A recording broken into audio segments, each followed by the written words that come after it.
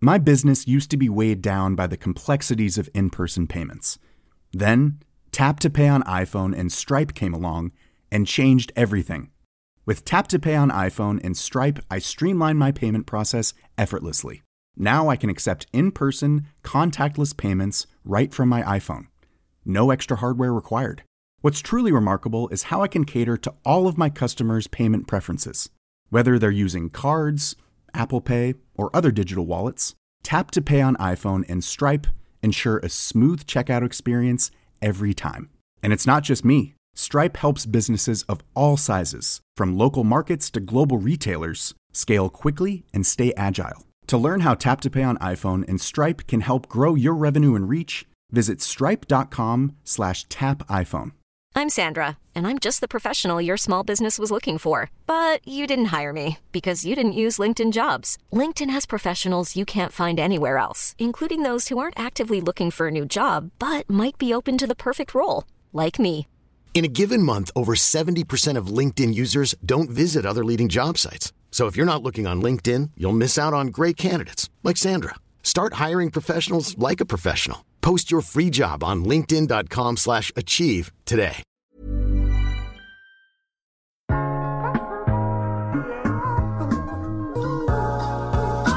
Mark Anthony, iværksætterhistorier. Du er den nye vært. Det her, det er simpelthen faklen, der nu bliver overrakt, og du skal løbe med den, og det er sådan lidt tårevædet afsked, men det er alligevel også super spændende, fordi nu får vi jo en ny og sindssygt interessant vært. Og derfor så har vi snakket om, at det kunne være rigtig fint at introducere dig til lytterne, ved at vi lige hører lidt om, hvem du er, og hvad din baggrund er, og hvorfor du synes, det her det er spændende. Så lad os lige prøve at spole tilbage, fordi iværksætteri, det er jo noget, som du nærmest er opflasket med. Er det ikke rigtigt? Jo, det er fuldstændig rigtigt. Og med det første og fremmest, tusind tak, at det er jo altså store sko, som man siger, og en lysende fakkel, jeg skal overtage. Så, siger du, jeg har store sko? Ja, iværksætterhistorier. Du har virkelig sat dit præg på det, så jeg glæder mig sindssygt meget til at føre dit fantastiske arbejde videre. Men jo, min far jo, som var fra Cypern og var i rejsebranchen mange år, han havde altid den her lille iværksætter i maven. Og det så var fodbold, eller han skulle lige finde ud af noget med noget asfalt, der skulle sælges til nogle egyptere, og så han også op med en osteforretning. Så han havde altid den der lille iværksætter i maven, min far. Ja. Og han var jo, jeg synes faktisk, at det er så sjov en historie, den med din far, den måde, han udtalte navnet på sin forretning på, og den måde, han servicerede kunderne på. Kan du ikke lige fortælle lidt om din far? Jeg ved godt, at det måske ikke er den store del af det her, men jeg elsker den, Mark. Fortæl du den historie. Jo, han var et af de klogeste mennesker, jeg nogensinde har mødt. Selvom han jo ikke var højt uddannet som sådan, så var han menneskeklog. Det var han, og han var sprogligt højt begavet og talte 8 sprog, næsten flydende. Men ikke alle. Og dansk havde han sgu nogle udfordringer med bogstaverne O og Ø. Og når du så køber Østerbros ostehandel, så gik det jo hen og blev sådan lidt interessant. Ikke? Og min bror og jeg elskede jo at ringe til ham. Altså også for at tale med ham. Men mest for at høre om sit navn. Ikke? Og det kom jo simpelthen på klingende halvdansk. Ikke? Østerbro Østehandel. Og det holdt han stedigt fast på. Han havde O og Ø, han satte den bare sammen med de forkerte ord. Så det var Østerbro Østehandel. Og så flyttede han til Ålstykke, og forretningen kom til at ligge i Frederikssund, og der hed den bare Østehuset. Og det hed den, til han ikke var her mere. Og sådan var det altså, ja. Så du er jo opflasket med en, som netop igen har været iværksætter, og som har drevet sin forretning meget på det her menneskekendskab og superservice. Så hvordan har det påvirket dig? Hvad var dit første iværksætterprojekt? Hvornår startede du ud som iværksætter? Jeg tror, at et allerførste iværksætterprojekt, det var med at begynde at lave sådan nogle mixede bånd, og så tage lidt rundt til butikker og sådan, og ligesom prøve det lidt af som helt super ung, ikke? Og det var jo, kan man sige, der var sikkert nogle regler omkring det, men som 16-årig, så er man ikke klar over det. Man synes, det er en fed idé, at vi får noget musik fra England, og så mixer vi nogle bånd, så det prøvede vi lidt. Så har jeg også været ude med specielt Bornholmsk laks, og tænkte, det var fantastisk laks, så det skulle da ud til restauranterne. Det gik også meget godt, men der var sådan lidt, når det begyndte at tage fart og opbevaring og transport, og så det kunne jeg godt se. Det var et sjovt projekt, men det var så også det. Og jamen, jeg har jo lavet mange forskellige ting, men jeg var så involveret i en stor amerikansk virksomhed, og det gik rigtig godt. Og det var i rejsebranchen, og så var det i informationsteknologi. hvor jeg så lige pludselig stod i spidsen som meget ung fra Nordeuropa, for det her amerikanske firma. Og der var jeg jo så ansat, men iværksætterne i mig var jo, at vi måtte ud over stepperne. Vi må prøve nogle flere lande. Jeg spottede de små rejsbrugere, som de store ikke rigtig ville have med at gøre. Fandt nogle små IT-firmaer, som var villige til at udvikle en speciel software, tog til Polen der og sagde, hvis vi kan håndtere 7 forskellige momssatser her, så skal I signe med os. Det resulterede så i, at vi signede 70% af det polske marked og låste dem positiv forstand i 5 år. Og det var der ikke nogen af vores konkurrenter, der havde set. Og selvom jeg egentlig var ansat, så var det nok den her iværksættertilgang. Hvad kan vi løse? Hvad har I brug for at I synes, vi bliver interessante, i stedet for at komme og sige, nu skal I se, hvad vi har, og fortælle jer, hvorfor. Det er lige præcis det, I skal have. Og så endte jeg jo så op med, at jeg fandt ud af, at mennesker var meget mere spændende. Og så sprang jeg ud på en dybe ende, sådan halvt forberedt og bestemt halvt uforberedt. Og Jeg fortæl lidt mere om det. Hvornår var det, du tog den beslutning? Hvad var det, der skete? Der var vi helt tilbage i slut 90'erne et eller andet sted, hvor jeg fandt ud af, at det gik jo godt. Vi havde 5 eller 6 lande egentlig, var vi i gang med, og jeg havde nogle fantastiske medarbejdere, der gjorde det sindssygt godt. Og så var der en, der sagde til mig, you got it made. Nu skal du bare blive siddende der, og så bliver du heddet til Atlanta, til hovedkontoret, og du bliver sikkert VP eller senior VP en dag, og så tænker jeg, jeg er 30. Altså, jeg kunne se den der vej, der bare var asfalteret, hvor der bare stod pension for den anden ende, og jeg tænkte, jeg er 30, så det går jo slet ikke det her. Så jeg ringede til min vicepræsident i London, Tim Wright, og sagde, at jeg sagde op med 7 måneders varsel, og så spurgte han mig, hvorfor jeg sagde op. Heldigvis var han jo sådan lidt ked af, at jeg sagde op. Og så spurgte han, og hvorfor 7 måneder? Så siger jeg siger op, fordi jeg nu ved, at jeg vil noget andet. Der er noget andet, jeg tror, jeg brænder for, og så er jeg jo ikke din mand længere. Og 7 måneder, det er simpelthen, fordi jeg ikke er klar over, hvad det er endnu, så jeg har brug for noget tid. Så det gjorde jeg. Og så sprang jeg ud med at rådgive rejsbrugere, og internettet var på vej frem, så langt tilbage er vi, og jeg underviste i Netscape og Explorer og sådan noget, de første browsers. Og stille og roligt så lavede jeg Concept Kursuscenter sammen med Henning, som var sindssygt dygtig på Office-parken, og jeg var god til at inspirere folk. Så vi fokuserede på, hvorfor skal du bruge Excel, i stedet for, sådan bruger du Excel. Og der fandt jeg ud af, hvor meget mere vi kunne lære folk, hvor meget mere folk egentlig kunne lære, når de vidste, hvorfor. Samtidig var jeg også blevet master i NLP. Jeg har været igennem en masse træning og kurser i USA. Der er amerikanerne jo gode inden for erhvervspsykologi og management og alt. Der kom jeg jo igennem alle mulige store forløb der, så jeg var ret godt klædt på. Og så med en master practitioner i NLP, coaching var på vej frem. Jeg tænkte, det har en fremtid. Og så var jeg jo så en af de første coaches i Nordeuropa egentlig, og udviklede mit eget koncept, Coaching Dynamics, og var en af de første, var med til at etablere International Coach Federation i Danmark, og sad i bestyrelsen i starten der, og ja, så tog det jo fart. Og så pludselig havde jeg mit eget firma, og med coachinguddannelser og coaching, og ja, så kom finanskrisen. Så fik vi jo også tæsk, og heldigvis har man ikke varelag med tomater, der står og bliver rådne. Dit varelag er jo det, du har, det du kan. Så jeg tænkte, godt, hvad er det, du er rigtig god til? Hvad er det, du brænder allermest for? Og hænger det også sammen med, hvad du tror, verden især kommer til at have brug for om nogle år. Og det var motivation. Og på det tidspunkt var der ikke nogen, der sådan specialiserede sig rent i motivation. Der var mange, der talte om motivation, men det var ofte som en del af noget andet. Men jeg tænkte, nej, det vil jeg være sindssygt dygtig til. Så jeg deep dive ned og læste bøger og tog på de få, måske kurser og foredrag, der handlede om teknikkerne bag det her. Og heldigvis er der kommet utrolig meget forskning frem nu her. Så det er det, som vi laver i mit lille firma, det er, at vi er motivationseksperter. Og motivationsforskere er vi også blevet udnævnt til af en professor, som har udviklet en motivationsanalyse, som vi arbejder med. Vi kan faktisk måle motivation hos en person og en organisation, og det har man ikke rigtig kunnet før. Hvordan måler man motivation? Jeg tror, der er mange, der godt kunne tænke sig lige at få målt deres motivation. Ja, og folk kan blive overrasket, fordi indimellem ser vi folk, der står med deres rapporter, så siger de, ej, så motiveret er jeg ikke. Og det kan ikke passe. Jeg skal jo ind og snakke med chefen om lønnen, ikke? Så det går jo ikke, at jeg er lavt stresset og højt motiveret. Men spøg til side. Vi måler dybest set, vi definerer, hvilken motivationstype der er. Der er 7 grundlæggende motivationstyper i vores tilgang til det her. Og det, som vores analyse gør, det er, at den måler i, hvor høj grad du er stimuleret, over- eller understimuleret i forhold til de her typer. Det vil sige, at vores system kan identificere, hvem er du? Hvad er din motivationsprofil? Og så kan vi måle belastningen for dit arbejde, og så sige, jamen, i hvor høj grad stemmer det egentlig overens med den, du er. Og jo bedre samklang der er, jamen, jo mere motiveret, jo mindre stresset, og jo mere berettet hylde er du. Sådan meget hurtigt fortalt. Så for eksempel, hvis nu, at jeg gik hen for at blive testet hos dig, så ville den vise, hvad der motiverer mig, hvad for en type jeg er. Er det sådan, der? Ja, faktisk lad os sige, at den stærkeste motivationstype hos dig er det, som vi kalder initiativtageren. Du er drevet af præstation og konkurrence og at lykkes og synlige resultater. Samarbejde er noget, som du kan, men du synes egentlig, det er et forsinkende element i processen. Du kender mig alt for godt. Du var det helt tilfældige type, jeg lige tog frem der, men... Hvorfor skal jeg bare altid gøre mig langsommere, og hvorfor kan andre ikke bare gøre sig hurtigere? Ja, præcis. Ikke? Ja. Og så kan man sige, hvis det, du beskæftiger dig med, gør, at du skal vente på andre, at du skal involvere mange i processen, jamen, så vil du blive påvirket. Og det, vi så kan måle, det er, jamen, dit arbejde gør, at du ikke kan være lige så meget initiativtager, som du egentlig har behov for at være. Det vil sige, at du nu bliver understimuleret eller undermotiveret som initiativtager.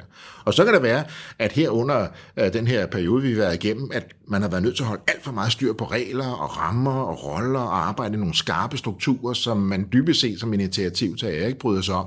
Det vil så betyde, at du for eksempel som en teknikertype vil være overstimuleret, fordi du har været nødt til at være mere af noget, som du ikke er af natur. Så en meget kort fortalt, så måler vi, hvor meget eller hvor lidt du er af det, som du helst vil være, og hvor meget du er det, som ikke er sundt for dig som menneske. Jeg tror, at det er noget, som mange mennesker kunne have gavn af at tænke over, i forhold til at være motiveret. For jeg tror også, at der er sådan en, det ved jeg ikke, om det er bare noget, jeg tror, eller om det er rigtigt, der er sådan en myte om, at hvis bare du er motiveret en gang, så er du motiveret.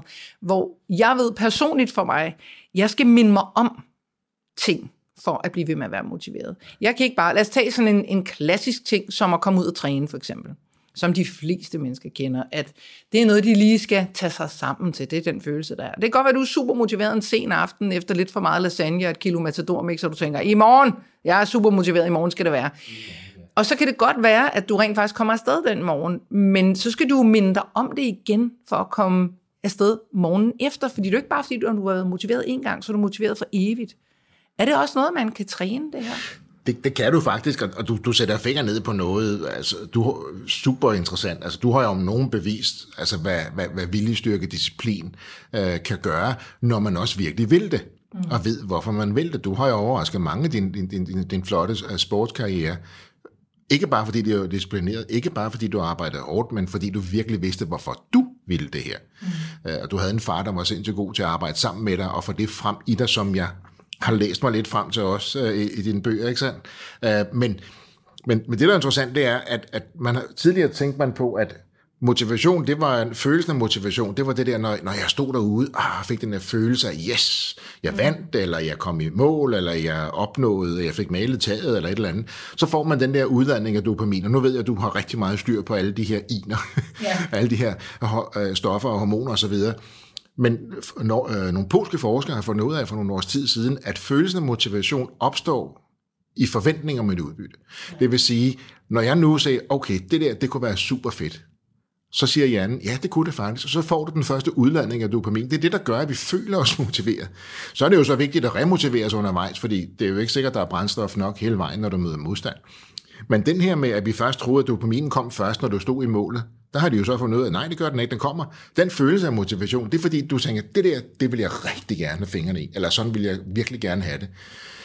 Og det der så med at remotivere, altså det er jo vigtigt. Det med, jeg plejer at sige, det er, at det handler om at finde ud af, hvad du virkelig vil, og så gå i gang med at gøre det. Men så også husk at minde dig selv om, at du vil det, mens du gør det. Ja.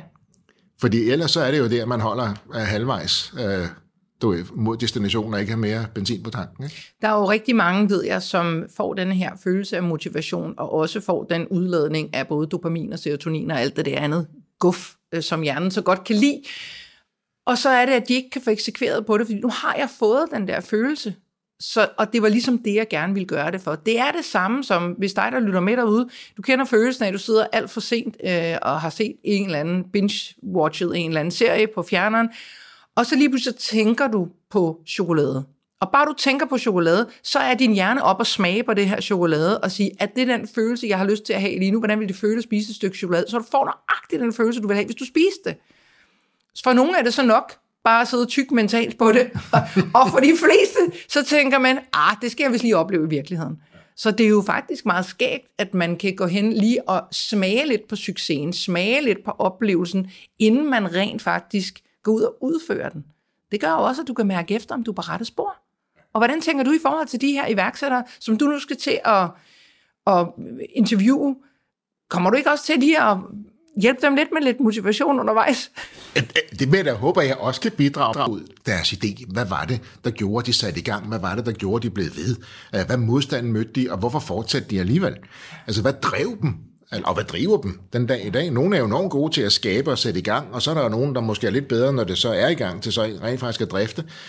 Men de her fantastisk dygtige mennesker, med alle de her spændende historier, hvad er det, der fik dem til at gøre og ture og holde ved? Og netop det her med, når det så ikke lige helt gik, som det gjorde, jamen, så gjorde vi noget andet, eller så troede vi så meget på det, vi gjorde det alligevel. Hvordan har de fundet balancen mellem viljestyrke og måske blind stædighed? Fordi det kan jo også være sådan, nej, jeg tror, jeg bliver bare ved, så virker det nok på et tidspunkt. Og så kan det jo også gå galt. Men hvordan finder de balancen mellem troen på succesen og viljestyrken, og så ikke bare den her blinde stædighed, som gør, at de bare bruger alt for meget tid på noget, der ikke virker? Hvorfor sender en medarbejder ud efter friskbagt brød til morgenbordet, forplejning til mødet og drikkevarer til fredagsbaren? Med nemlig.com kan I få det hele leveret direkte til virksomheden i det tidsinterval, der passer jer. Opret en erhvervsprofil på nemlig.com og brug koden iværksæt, så får du en gave med din første ordre.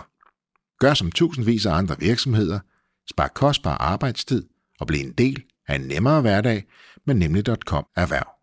Jeg synes, det har været interessant. Nu har jeg optaget rigtig mange iværksætterhistorier. Jeg har været så privilegeret at sidde med så mange sindssygt dedikerede, mega monstermodige mennesker. For det er det jo. Det er jo folk, som, ligesom du også gjorde, bare smider alt, hvad de har af sikkerhed og siger, nu går jeg all in på et eller andet projekt, et eller andet, der skal produceres eller skal sættes i værk. Og det, jeg hører dem alle sammen sige, det er, jeg er der kun, så længe det giver mening. Så kan det godt være, at min baby skal flytte hjemmefra uden mig. Så skal jeg videre med noget andet. Og det synes jeg faktisk er super sejt.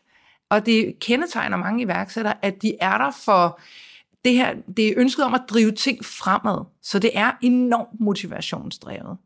Hvordan tænker du i forhold til de mennesker, du har haft igennem dine motivationsanalyser? Hvordan er iværksætterne kontra folk, som ikke er iværksættere? Der er ikke noget galt ved at være hverken det ene eller det andet, men det er jo to forskellige måder at lade sig motivere på.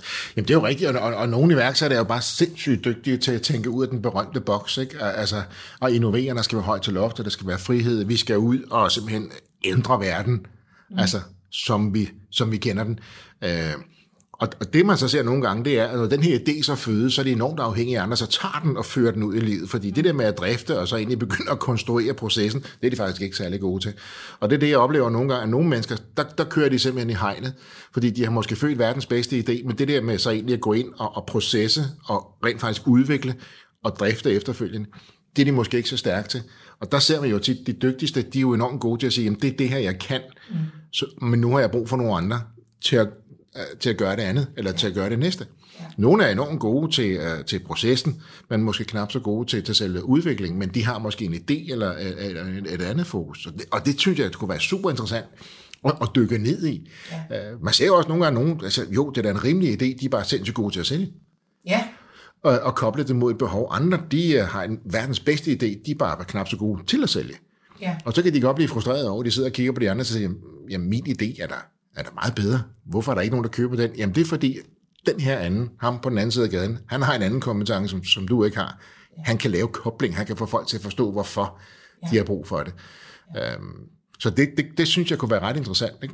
Hvordan tager du verdens bedste idé og får den bedst muligt ud, ikke? Så folk virkelig kan se, det er det, vi har manglet, det er det, vi har brug for. Ja, tror du ikke også, det handler om så at teame op med de rigtige mennesker? Jeg hører rigtig mange iværksættere sige, at noget af det allervigtigste, også når de har fået investorer med ombord, det er jo, at det er ikke så meget penge, de kommer med, det er de her kompetencer og alt det, de kan bidrage med af læring. Det er det, der giver noget. Det tror jeg er enormt vigtigt at have fokus på, hvad Richard Branson sagde engang, så siger jeg forstår ikke, hvorfor folk de ansætter smarte folk, og så fortæller dem, at de skal ansætte smarte folk, så de kan fortælle dig, hvad du skal. Og han har også en OK erfaring i forhold til iværksætteri, må man sige, ikke? En lille smule, ikke? Og det synes jeg bare er sådan rigtig god ting at sige, ja, på et eller andet tidspunkt, så sige, nu har jeg ansat dig, og du er sindssygt dygtig til det her, lad mig lige get out of the way, så du kan få noget plads. Ja. Det kunne jeg også godt tænke mig at høre lidt mere om, hvornår de er klar til at, ligesom at step aside, eller step down og give plads. Ikke? Og det kan måske også være lidt udfordrende. Ja. Jeg talte på et tidspunkt med en fyr, der hedder Joe Cross. Han er iværksætter og investor og har alt for mange penge. Og Australier, han har i øvrigt lavet en film, der hedder Fat, Sick and Nearly Dead. Han er sådan en juice-konge. Men han er ret cool, og så spurgte jeg ham på et tidspunkt, talte telefon med ham, så sagde jeg, Joe, what's the secret to your success? Så sagde han, I always hire people that are smarter than me. I want to be the dumbest person in the room. Og så tænkte jeg, det er cool. Yeah. Det er der jo mange, der ikke har coronas til. Det er helt sikkert. Og altså, han har jo så evig ret. Ja. Altså, du har måske ideen, du har drive, du har personligheden, men selvfølgelig har du hen ad vejen brug for nogle sindssygt dygtige mennesker omkring dig, der virkelig kan løbe det op ad banen. Ikke? Jo. Men hvis du hele tiden sidder der og micromanager dem, for at være sikker på, at de lige præcis har den samme nuance. Nu er jeg jo selv, altså nu er jeg jo sådan lige til dem, der ikke kan høre det, så er jeg jo passeret 50. Og der kan jeg da godt mærke efterhånden, jeg synes, at jeg er sådan med på beatet, og jeg er da også sådan lidt tech-agtig. Det er jo ikke. Altså, jeg bliver fuldstændig overhældet og kørt over af de unge og alt muligt andet. Så jeg er der også... Unge mennesker som mig, som skal hjælpe dig med at sætte ting op på computeren, Mark. Vi siger det ikke højt, men alligevel lidt. Nej, vi nævner ikke, hvad der skete lige inden vi gik i gang. Det er rigtig med. Og det er jo fuldstændig det. Altså, du er jo sådan en... Altså, du får det, du hører det en gang, og så kan du dobbelt så meget, som du har hørt. Og det evner jeg jo slet ikke på samme måde. Så det der med at koble smarte folk på et område, som at sige, jeg har noget, jeg gerne vil ud med. Så i stedet for at sidde og supernørkle med det selv, eller finde ud af alt muligt, så det er jo ikke god til. Så jeg kan bruge en masse tid af det, jeg vil have brugt på noget andet, på noget, jeg ikke er god til, og som jeg måske ikke synes er super sjov, eller jeg kan få fat i nogle dygtige mennesker. Men jeg tror faktisk, at det er jo en meget god ting også at sige til dem, der lytter med her, at det handler jo ikke om man så er god generelt, det handler jo bare om, hvor er interessen. Jeg synes, at teknik er mega sjovt. Jeg synes faktisk, at teknik, der driller, er lidt sjovt. Mens jeg banner, så sidder jeg og bliver en lille smule glad samtidig. Det er en meget, meget mærkelig følelse, men det gør det. Til gengæld, så fysisk begynder jeg at græde, når jeg ser et Excel-ark. Altså jeg begynder som en tude. Jeg synes, det er det kedeligste i hele verden, og jeg kan ikke finde ud af det, og jeg gider det ikke, og jeg kan kun printe det ud som ternet papir, det dur til. Jeg kan ikke finde ud af det, og jeg gider det ikke. Så det er jo også noget med at finde ud af, hvad man er stærk til. Og der tænker jeg også, eller jeg ved, at de iværksættere, jeg har talt med, de er jo ofte meget nørdede inden for noget helt specielt. Og så skal du jo også bruge folk omkring dig, der kan hjælpe dig med at løfte det, som du ikke kan. Hvad i forhold til de virksomheder, som du har været med til at starte op? For jeg ved, du har haft nogle stykker, du har udviklet, det hele tiden udviklet sig til at blive mere og mere det, du virkelig brænder for. Hvordan har det været for dig i forhold til at teame op med folk? Jamen, det har været en stor og spændende rejse, og jeg har da fået sindssygt mange tæsk, blandt andet også, fordi jeg har været stædig, som jeg var inde på før, ikke? Og selv sådan, altså, det skal være sådan. Så det har jeg da også lært rigtig meget af. Altså det der get out of the way and connect with somebody smarter. Så jeg har flyttet mig rigtig meget, synes jeg. Der er sikkert folk, der kender mig, der tænker, jamen, men du er ikke helt i mål endnu, Mark. Det er nok tænkt, det er job er work in progress. Men jeg har da fået mine tæsk, og jeg har rejst mig op, men jeg er blevet sindssygt stærk til det, jeg laver. Jeg brænder for det, jeg kan brænde igennem i forhold til det, jeg laver. Hvor jeg har fundet ud af, at det her, altså, det at efterleve sine værdier, er jo ikke altid ensbetydende med, at du tjener mange penge, men det betyder jo også, at du måske har en bedre kontakt med dig selv. Og måske et eller andet sted kan leve et bedre liv, og hvad er det egentlig, vi ønsker at opnå med det, vi gør? Altså, der er jo ikke noget i vejen med at have et mål at sige, at jeg vil omsætte for X. Det er jo fint, eller jeg vil sælge Y. Det er også fint. Men jeg er jo sådan en type, der siger, jeg vil bare have det godt med det, jeg laver, og så kunne leve af det. Tjener jeg ekstra mange penge? Super. Gør jeg ikke? Jamen, hvis jeg kan betale mine regninger og har det godt, så er jeg egentlig glad. Og rigtig meget af det, jeg laver, det handler om at hjælpe folk med at komme i mål. Vi har en ydelse, som hedder My Motivator Service, som består i, at du starter med en motivationsanalyse, får en grundig feedback på det, så vi kan lægge en motivationsstrategi for dig, og så ringer jeg eller en af mine motivatorer så folk op 1 gang om ugen i 2 måneder. Det vil sige, hver uge, onsdag kl. 12, så ringer jeg op, og så siger jeg, Mette, nu skal du høre, sidste uge, så aftalte vi sådan og sådan og sådan. Jeg skal lige høre, hvordan det går med din to-do-liste. Hvilke sejre har du haft? Hvor har du skudt den lidt til hjørne, og hvad var årsagen? Og det har jeg så arbejdet med i en hel del måneder nu her, og nu connecter vi flere motivatorer op, Og netop det der med at holde ved af de rigtige årsager, så du ikke var for skyklapper på, eller du er blinded by the light, det er ved at tage fart, fordi den her sparring, folk får, det er en halv time om ugen, hvor folk bare siger, puha, og jeg får sms'er med folk, der simpelthen har gjort rent i deres lejlighed til at udvikle et kursus, til at købe en ny bil, eller til at få flyttet ordentligt ind, eller sige fra over for deres chef, eller hvad det kan være. Fordi hele den her rejse med at ture gøre det, og få sat tingene i perspektiv, det gør, at folk handler. Og det brænder jeg sindssygt meget for. Jeg er enormt glad for My Motivator Service, som det hedder jo, tager fart nu. Fordi folk har brug for den der lidt nudging. En, der lige, hånden på skulderen, der kan gøre 2 ting. Den kan lige støtte dig, hvis du er usikker, og så kan den give dig et ordentligt skub. Når du har flere ressourcer, end du tror. Så det kan man sige, det er jo ikke coaching, det er bestemt ikke terapi som sådan, det er sparring, det er en subjektiv tilgang, jeg udfordrer folk på det, men det er den her hånd, der lige kan støtte, og så kan den skubbe, og det oplever vi, at der er rigtig mange mennesker, der gør brug af efterhånden. Men det har man jo også behov for, og jeg synes jo, det er vigtigt det her med at tage tingene et lille skridt ad gangen. Og jeg er selv en af dem, som i går for eksempel tænker, nu er det nok, nu skal jeg have gjort rent i de der hjørner, jeg ikke får gjort rent i, fordi sådan er det hjemme hos mig. Indimellem så er der neglected corners, som man kalder det. Og den der tilfredsstillelse, så kan man tænke, gud, hvor er det latterligt, hvorfor skal vi snakke om det i sådan en iværksætterpodcast? Men fordi, når jeg lige har gjort det, tog mig 1,5 time at være rundt der, hvor jeg synes, jeg skulle rundt, så var jeg gladere. Og når jeg er gladere, så er jeg mere overskud. Når jeg er mere overskud, så kan jeg hente på nogle af de ting, som jeg måske har udskudt, eller som jeg skal lave. Så det er egentlig ligegyldigt for mig i hvert fald, og det tænker jeg også for dem, der lytter med, hvor man starter hen. Bare man gør noget, og gør en lille smule, er meget bedre, end ikke at gøre noget. Så bare de her små, bitte ryg på projekter, og det kan være, at man sidder og tænker, jeg har en idé til noget, men jeg ved ikke helt, hvor jeg skal starte. Du har en idé. Bare start lidt. Du kan altid starte med at google, hvad findes der i forvejen af noget af det, der minder om det, jeg gerne vil lave, eller hvem kunne jeg tænke mig at arbejde sammen med, eller skrive og spørge nogle folk, hvis jeg havde det her produkt, ville det så være noget, du var interesseret i. Man kan jo gøre mange små ting, som gør, at man begynder denne her sådan, rejse. For man skal jo starte et sted. Det er jo de færreste, som bare lige pludselig vågnede de om morgenen, og så havde de opfundet et eller andet som papirklipsen, og så blev de rige. Jamen er det ikke den her klassiske inden for iværksætteri, man siger, at det tager 10 år at lave en overnight succes, ikke? Ja. Og det er der, jeg er imponeret, når der kommer ind på 17 år, så som kan. Man tænker, de er virkelig startet tidligt. Men jeg tænker lidt, at nogle af dem, som jeg har talt med, som er meget unge, at noget af det, som har kendetegnet dem, hvis jeg sådan lige skal prøve at tænke over det, der, de er ikke så bange for at fejle. Altså, de rejser sig igen. De tager bare de der tæv med godt humør og siger bare, ja, men så går jeg ud, og så prøver jeg, og bliver det ikke til noget, så prøver jeg bare igen. Jo mere du går og gemmer på det her, jo hårdere bliver det også, hvis ikke det bliver til noget. Så er det næsten bedre at gå ud og kylde det i hovedet på folk og sige, hvad synes du? Og det kan jeg faktisk se i forhold til dem, jeg har talt med. At dem, der har været ude og trykprøve det, og se, er det her noget, du gerne vil have? Nej, det var det sådan set ikke, eller det skal være på den og den måde, men så laver de det om. De er ikke så bange for at tage det her, når de er lidt yngre. Nej, de tør mere, og det bringer mig lidt tilbage til den historie, jeg fortalte om de polske rejsbureauer, hvor jeg jo fandt en lille softwarehus i Danmark, som jo enormt gerne ville udvikle det her back-office-system, altså der kunne koble på vores reservationssystem, og det var jo præcis det, jeg gjorde. Vi tog over til Polen og mødtes med alle de her fine direktører fra de største rejsbureauer, afdækkede deres behov, og spurgte dem, hvad de havde lyst til at bruge, og hvad de manglede. Og så sagde vi så, at hvis vi kommer med det, så skriver I under. Og så kom vi cirka hver 3. måned, tog vi det over og viste dem, hvor langt vi var kommet. Og de havde jo, de tænkte, det får de aldrig løst.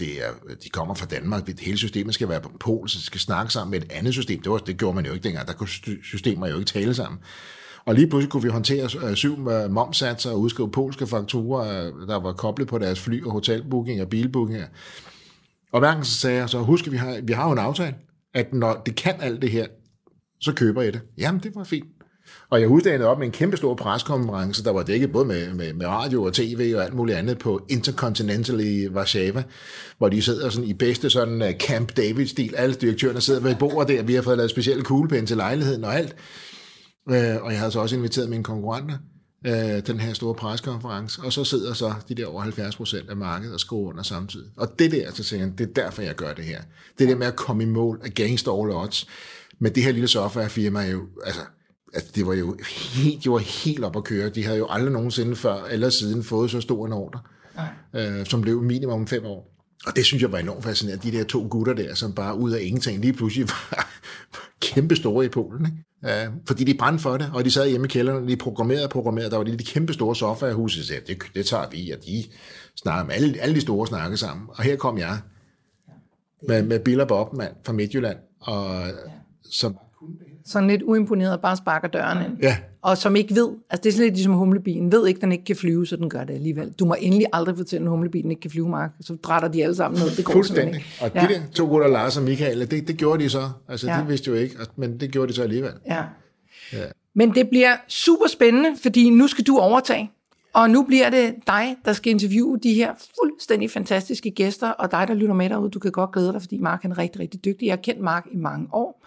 Udover at have en ufattelig behagelig stemme, det håber jeg også, du synes, så er han super interessant, empatisk og dygtig til at spørge ind. Så det bliver en spændende rejse. Jeg vil bare ønske dig alt muligt held og lykke.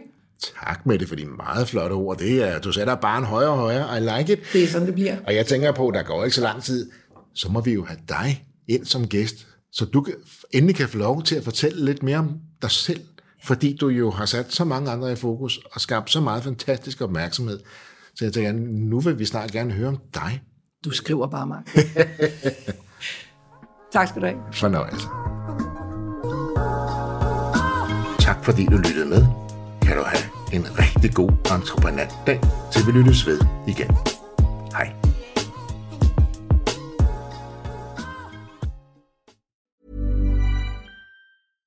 My business used to be weighed down by the complexities of in-person payments. Then, Tap to Pay on iPhone and Stripe came along and changed everything. With Tap to Pay on iPhone and Stripe, I streamlined my payment process effortlessly. Now I can accept in-person, contactless payments right from my iPhone. No extra hardware required. What's truly remarkable is how I can cater to all of my customers' payment preferences. Whether they're using cards, Apple Pay, or other digital wallets, Tap to Pay on iPhone and Stripe ensure a smooth checkout experience every time. And it's not just me. Stripe helps businesses of all sizes, from local markets to global retailers, scale quickly and stay agile. To learn how Tap to Pay on iPhone and Stripe can help grow your revenue and reach, visit stripe.com/tapiphone.